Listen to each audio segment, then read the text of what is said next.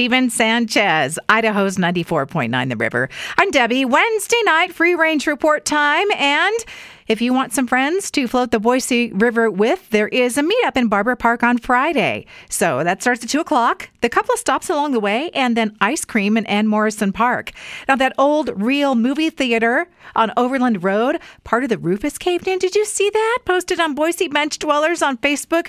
I also learned a little history about that building. It maybe used to be a Winco or maybe a Wearmart long ago.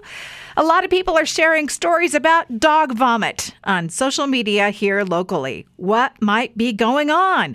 One suggestion is maybe the dogs are eating goose poop.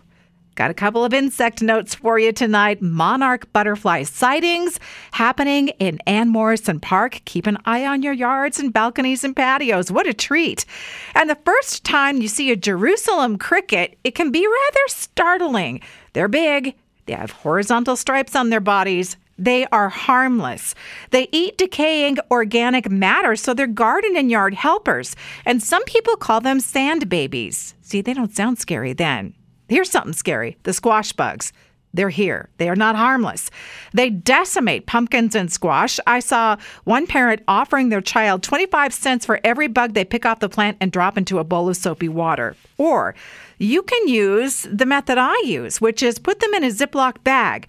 I have dozens in a bag. These are deaths from previous years, and I parade that bag around my garden every so often to make it clear about what I'm capable of, and hopefully the squash bugs will move along. And I want to tell you, I haven't seen any squash bugs in my yard this year yet. How about coffee that is made without any coffee beans? It's getting closer to being widely available. Investors have put $40 million behind the Atomo company. They say it tastes just like coffee and it has the same caffeine, but not made from coffee beans. And the latest edition of the human claw machine. You've seen this before, right? You get strapped into a harness and lowered into a pit of something, and you get to keep all the stuff you can hang on to, like a candy machine.